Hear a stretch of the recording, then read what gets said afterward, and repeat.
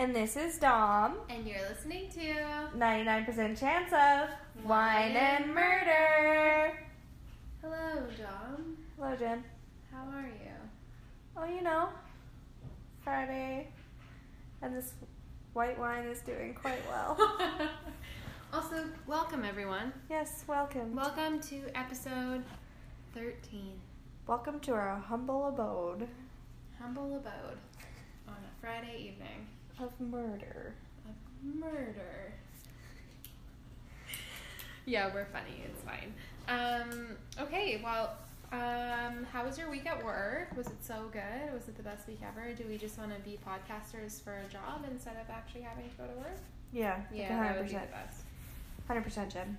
Yeah. Let's not talk about my work week. What about yours? Same. Oh, okay. Well, that's no fun. No. We obviously both did not have good work weeks. God damn it. It was just a long week, I feel like. Extra long. And I feel like every hour today, I was just so excited to come home, see my kids, and then, like, podcasts after they went to bed, that I'm like, come on! And it was like, I came back from lunch today at 1, and I said, okay, cool. So I ate my lunch, and I was like, man, it feels like I've been back forever. And then I looked at the clock. I thought it was 2 hours later. It was 1:36. And I was not very long this is at the all. worst day of my life. Not literally the worst day of my life, obviously, but, you know. Getting there.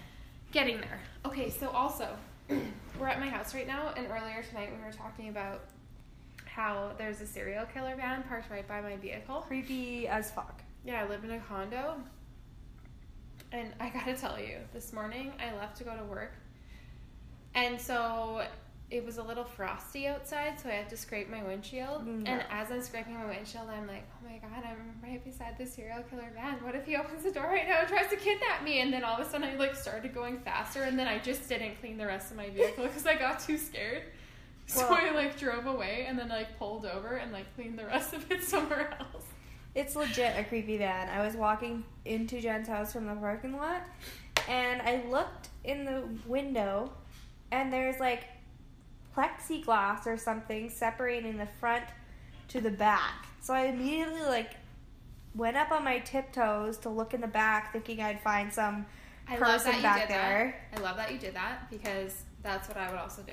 But also, then I'm too scared. I quickly scurried back to Jen's when I didn't see anything, because I was like, fuck, if I don't get out of here soon, maybe it'll be me back there. And I'll be like, Dom, where you at, girl? You haven't come over yet. Creepy ass van. And then she would have been murdered. Yeah. Creepy ass vans, man. Not my thing. So creepy. Right, should we get into our murders tonight? Yeah, I want to hear yours.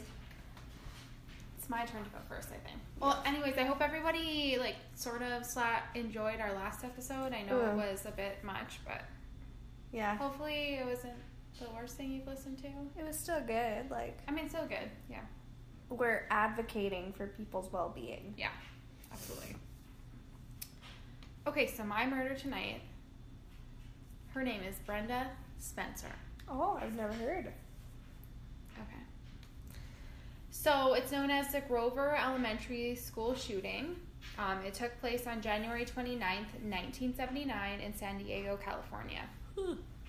The principal and custodian were killed, and 8 children and a police officer were injured. The killer, 16-year-old Brenda Ann Spencer. What? Yeah. Was not expecting that. So Brenda was born on April 3rd, 1962 in San Diego, California. She lived in the house across the street from the elementary school, and when her parents divorced, her and her siblings stayed with their father. In a 2001 parole hearing, Brenda confessed that her father sexually molested her almost nightly from the time she was 9 until she was 16. Oh, that's sad. Yeah. When police entered the residence after the shooting, they found whiskey and beer bottles littering the house. It was later found out that Brenda and her dad shared a mattress together on the floor. Oh. Yeah, gross. Creepy. So I guess the Christmas before the shooting, Brenda asked her father for a radio, and instead he bought her a .22 caliber semi-automatic rifle. What? Same, right? That's so strange. That's so fucking weird. Why would you buy your 16-year-old child that? That's really weird. And he also bought her hundreds of rounds of ammunition. What the hell? Yeah. So Brenda said that she thought that her dad bought it for her to actually commit suicide because she had attempted before. So she thought that he bought it for her so that she would finish the job. That's so sad. Yeah. That's what she believed anyways. But I mean, she asked for a radio and he bought her a gun. Mhm. That's weird. Yeah. So a week before the shooting, she told her friends at school she was going to do something the following Monday that was big and would get her on TV. Creepy. So the morning of the shooting, Brenda told her dad she was sick and didn't want to go to school. He said that was fine, and he left around 7 a.m. At 8 a.m., students began to gather at the school waiting for the principal to open the gate. At 8:30 a.m., Brenda started shooting from the front window of her house. What? Yeah. So she first hit Monda Selvig, who was 9 years old, and she was shot in the wrist. Aww. Principal Reg, 53, heard the shots and ran to the children's aid and was killed by a shot to the chest. The janitor, 56-year-old Michael Chouard, who was also a military vet, Yeah. he rushed to the principal's aid and was then killed by Brenda. What a bitch. Yeah. A bullet then hit 9-year-old Ken Miller, missing his heart by just an inch. Robert Robb, a 28-year-old police officer who was one of the first on scene, was shot in the neck but survived. Christy Buell, who was 9, along with 3 others, were also shot in the abdomen. After 15 minutes and 30 rounds, a security guard and a police officer risked their lives to move a garbage truck in front of her line of shooting. So that kind of like stopped it for a little bit. So I guess then a reporter, whose name was Gus Stevens, started calling all the houses on the block after he had heard about the incident over the police radio, looking for information on who, if anybody knew anything. So he called one house, and the girl who picked up and said that she was the shooter. So it was Brenda. Oh, wow. And so he motioned to his colleague to call 911, and he kept interviewing her on the phone. Right. Smart. So get this. He asked her why she did it, and her response was, because I don't like Mondays. Just so casual about it. Yeah. I mean, we all don't like Mondays. I'm Yeah. not gonna fucking murder some people. Yeah, especially like children. She also added that she was shooting for the fun of it. So I guess there was a song, Now I'm the Worst, called I Don't Like Mondays, Mm-hmm. and it was loosely based off of this incident because that was like the most famous line from this. Oh, wow. Is that because she said she was shooting because she doesn't like Mondays. That's like, okay, like, there's so many things wrong with this story. Like, A, who buys their child a gun? Right. In general, but like 100%. a semi-automatic gun. Like, that's Oh, fucked yeah. up. And why do people think like that? Like, why do people think that shit's okay? How do you just sit there and shoot innocent children? Or anybody for that matter, but like But children. especially a child. Like, I don't understand that. No. And we seem to, like, over the years, I mean, thankfully it seems to be getting less and less, but there's been so many like that. Mm-hmm. I agree. Like, instead of shooting other people, just fucking kill yourself. Like, Yeah, exactly. If you're gonna murder people, well, don't kill yourself either. Get some fucking help. But if it's between you or other people, Yes, I yeah, agree. like, kill yourself. So I guess she remained barricaded in her house for 6.5 hours before she finally surrendered. So then she was tried as an adult and sentenced to 25 years to life in prison. Good. In 1993, she was up for parole.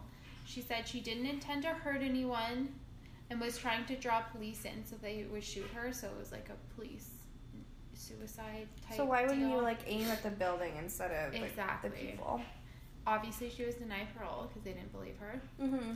In 2001, she mentioned the abuse by her father and said that she also thinks that every other school shooting was her fault because they thought that they copycatted her. Aww.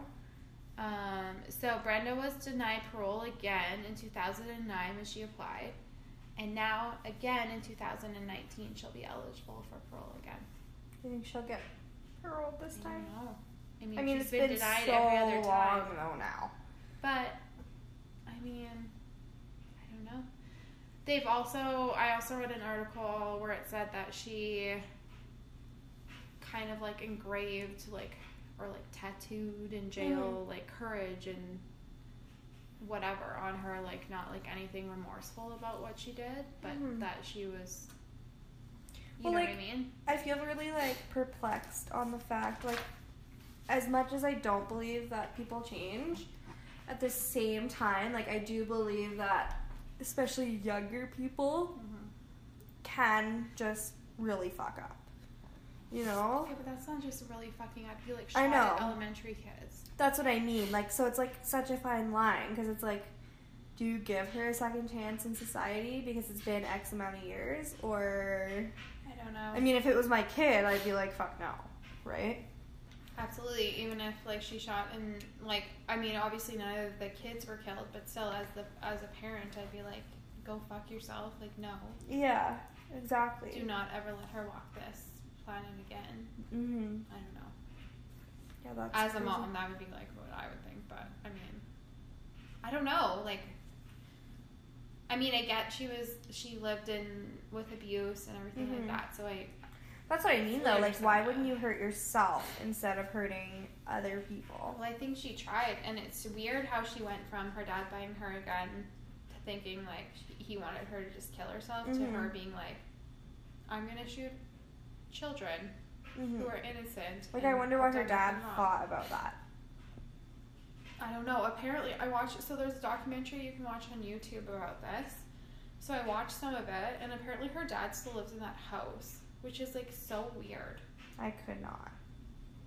I've heard of people staying in houses after, like, murders happen in them. I could not. Because it's, like, their house, but I'm like, how? I'd be so creeped out. Like, every time I don't know, I always feel like there's, like, I believe in ghosts and stuff, so I would always But every time you leave your house, you're living across the street from the elementary school, you're like, oh yeah, sorry about there's that one school time where my daughter murdered a bunch of people. Yeah, I could not. You know what I mean? Or, like, you know, and shot people, and I don't know. He has to be some kind of mess in the head. I don't know. But anyways, that's my murder. It was good. Thank you. I mean, that is true. Like, it was an earlier school shooting, but who knows? People are so messed up. Like, they'll do anything these days. Oh, 100%. All right. My murder, Jen. Guess what it's about? I don't know, Dom. Okay. Handsome and charismatic. Every woman's dream come true. Or worst nightmare. Is it Ted Bundy? It's Ted Bundy, bitch! Yes! High fives! We high-fived. Born November 24th, 1946, to Mother Eleanor Cowell at the young age of 22, he was already considered to be the family's biggest shame. An unwed mother was looked down upon in the social queue. Cowell packed up her belongings and moved back with her parents in Philadelphia, where Ted was to be raised as the adopted son to his grandparents. This was done to hide the family shame and to avoid the poor social stigma. Although his grandparents loved and raised him as one of their own, Ted suffered at the hands of his grandfather. He was a mean alcoholic who would often beat his grandmother and inflicted harsh punishments upon the children. As the years passed by, Cowell decided to move to a new city and took Ted with her, who still believed this was his sister. Now in Tacoma, Washington, Cowell married Johnny Bundy, and this bore the famous name Ted Bundy. Whoop whoop. Growing up with several siblings, Ted seemed to have quite a normal childhood. However, at the young age of 3, odd behavior started to arise. Interested in knives, Ted would often sit and stare at them or play with them when there was nobody paying attention. As he grew, his teenage years unfolded into an even darker side, with Ted peeping into windows of strangers' homes, reading novels and magazines depicting violent sex and dead bodies. He also began to participate in petty crimes such as breaking and entering and burglary. His parents had quite a handful. Although Ted was bright, he had a very hard time interacting with other individuals. In an interview later in his life, he explained that he had always had trouble with interpersonal relationships and felt unable to connect with other individuals. He could never understand others' friendships or relationships and the way that they worked. The older Ted became, the more secluded he became, and he attended the University of Washington for his psychology degree. He met the love of his life. She was everything he wanted in life, pretty, wealthy, classy, but this did not last long. They soon broke up, which triggered his hate and evil to grow, and as the fire grew within him, other women who resembled his love became his obsession. Yes. In 1974, Ted released the beast cooped up inside of him.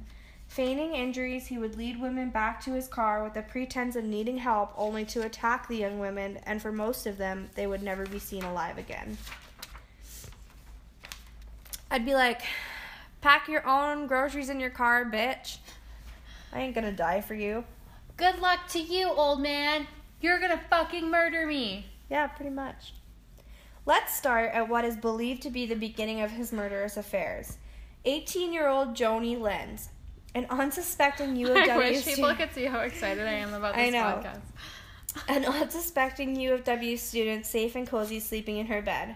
No. Awoken abruptly from her sleep, Ted unleashed a deadly attack and bludgeoned her with a crowbar. With his unrelenting hatred, he ripped the metal bedpost from her bed and began violently assaulting her with it. Lenz was determined to live, and she did, but barely. She was found the next morning unconscious and badly beaten. Quickly, she was rushed to the hospital where she was diagnosed with permanent brain damage and faced with the fact that her life would never be the same again. On January 31st... What a bad bitch. I know. She was determined. Good for her. On January 31st, Anne Healy found herself the next victim of the atrocious and unrelenting Ted Bundy. Following similar tactics, he broke into her room, knocking her unconscious. He then wrapped her body in a bedsheet after dressing her in day clothes and brought her to his car. He was very meticulous and did not leave any evidence behind for them to follow, besides one single hair. And unfortunately, her body was not found until over a year later. Jesus. He had beaten her, decapitated her, and dismembered her body. He was beginning to become more and more malicious. A pattern of breaking in, sexual assault, and murder were soon emerging. He had found his murder niche.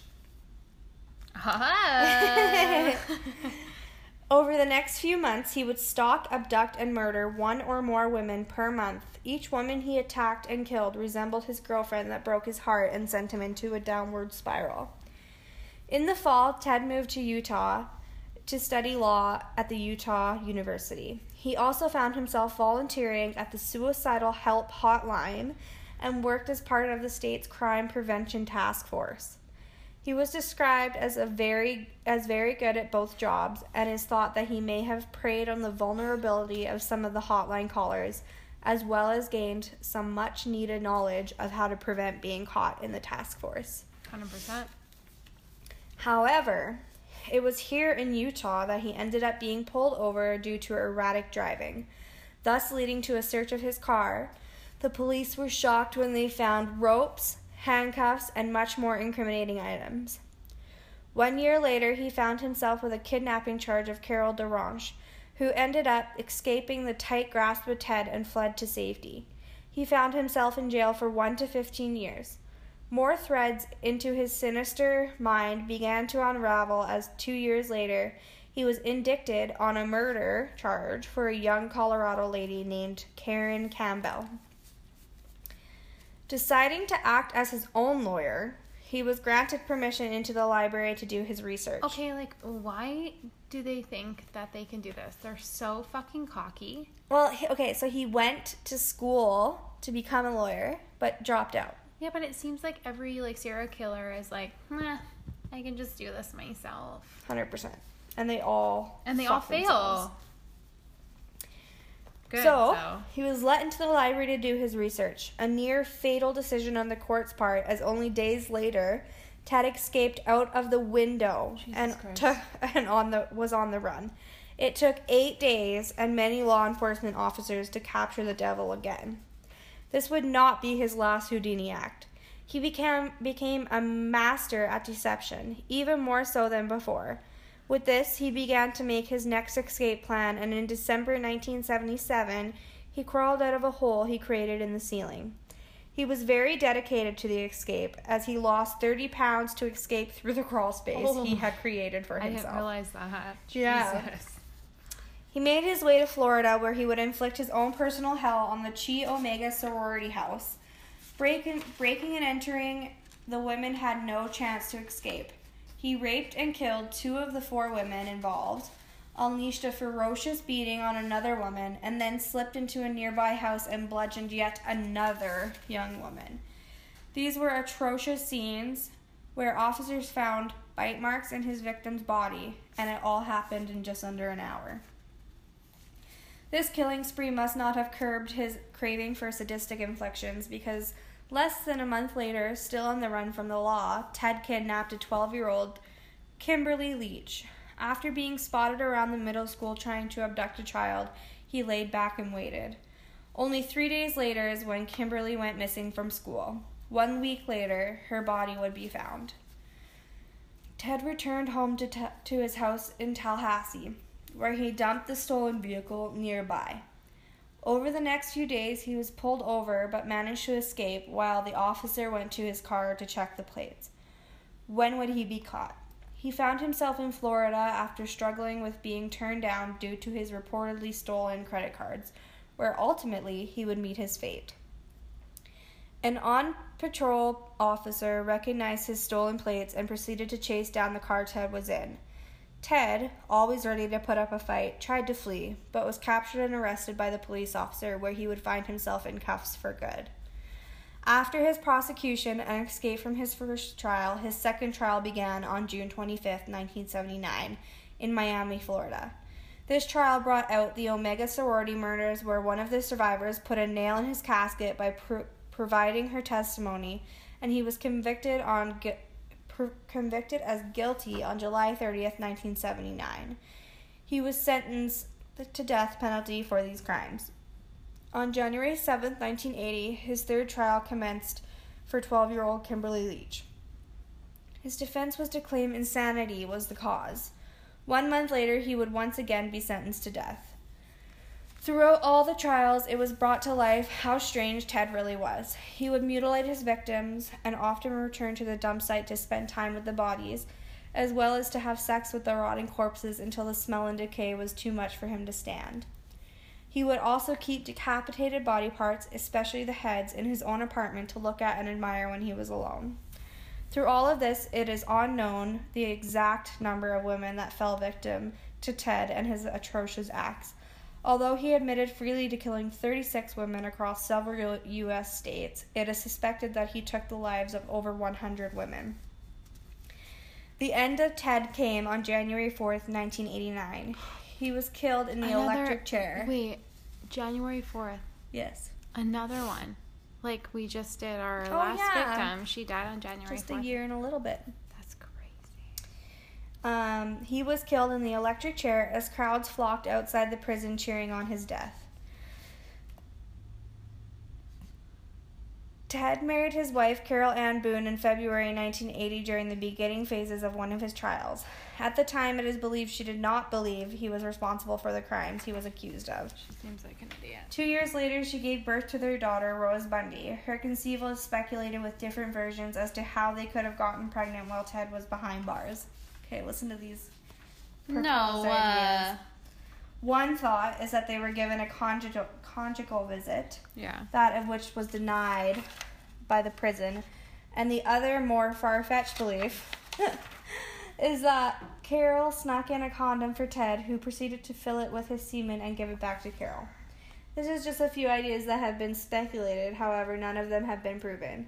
With a little more research into today's life, Carol and Rose have both changed their names, and who can blame them? Okay, but like, maybe she just got pregnant by someone else instead of his Ted's? No, it's her DNA. It's like it's actually been proved that. Yeah. Oh shit. So I just put in two a couple weird ass quotes from Ted. The first one is, "I'm the most cold-hearted son of a bitch you'll ever meet," which was in his interrogation in 1978 in the Florida State Prison. "I didn't know what made people want to be friends. I didn't know what made people attractive to one another.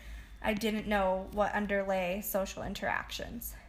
And you feel the last bit of breath leaving their body. You're looking into their eyes. A person in that situation is God. That's just how fucked up he really was. And he really enjoyed his quotes. Apparently. Yeah. There's a lot of them. Oh, Ted Bundy. Right? Classic. I know. Did you hear about that girl, Jamie Kloss, I think is what her name is? I just saw today. So on October 15th in Minnesota, 911 got a call. And it was like, "Please help us," blah, blah, blah. And there was like a lot of chaos. And then it cut off. So they pinpointed the location, and it was like to this house. So police went there, and when they got there, the door was kicked in, and the mom and dad were both shot to death. What? And the 13-year-old girl that lived there with her parents was missing. What the fuck? So the police put out an Amber or whatever. It was like they think she's in danger, blah blah blah. And so that was on October 15th. And so they had search parties, and they were scouring lands and whatever, right? So then on Thursday, this woman, about 100 miles away from where this happened, 100 kilometers, sorry, she's just out walking her dog, and this really thin, sickly looking girl comes up to her, and she's like, "Can you please help me? I don't know where I am. I'm lost." And she looked up, and she knew instantly that it was this girl because her photo's been all over the media. Holy fuck. And she was like, "Oh my God, okay, no problem." So they ran to a neighbor's house. And they knocked on the door and "You gotta call 911, whatever." So it was this girl, and it was 87 days later. Holy. And I guess 15 minutes later, police arrested the suspect, who was this 21-year-old kid. He just kidnapped her? Yeah, so I guess they think that the sole purpose of this whole thing of him killing her parents is because he had planned to kidnap her the whole time, because he just was infatuated by this 13-year-old girl. What a creep. And so he held her captive in a cabin for the last 87 days. Aww. And so I don't know, hopefully, I mean, obviously bad things happened probably that she didn't want to happen. Sad. But yeah, so I'm holy cow. So I'm gonna continue to follow this, try and find out more information and stuff, but I'm holy cow. I'm always shocked when victims turn up days, weeks, years later, because it's so unheard of. Yeah, it's crazy. I mean, that never happens. The last time that really happened was, I mean, there's been a few others, but the biggest one for me was that Elizabeth Smart. Oh yeah, that wasn't that long ago. Well, it was a while ago, but she was kidnapped out of her bedroom. Yeah. And then they found her by fluke at a traffic stop. Yeah. And they stopped these people, and she was in the back seat. Can you imagine? Yeah. And now she speaks out for people. She's married, has a few kids, and that's it. Wow, I can't even. It's so crazy. What they imagine what she went through and whatever. But yeah, that's crazy. By the way, we just had to do 2 retakes of my story because I have this really bad problem with yawning every time I have to answer a phone or read a podcast. So, I mean, if you ever hear a scattered yawn, it's not because she's bored with the podcast. Yeah, it's not because I'm bored. It's my body hates me. That's fair. It happens to people. 100%. Yeah. All right, everyone. So we just want to let you know to always keep your wine glasses full. And don't get murdered. Bye. Bye.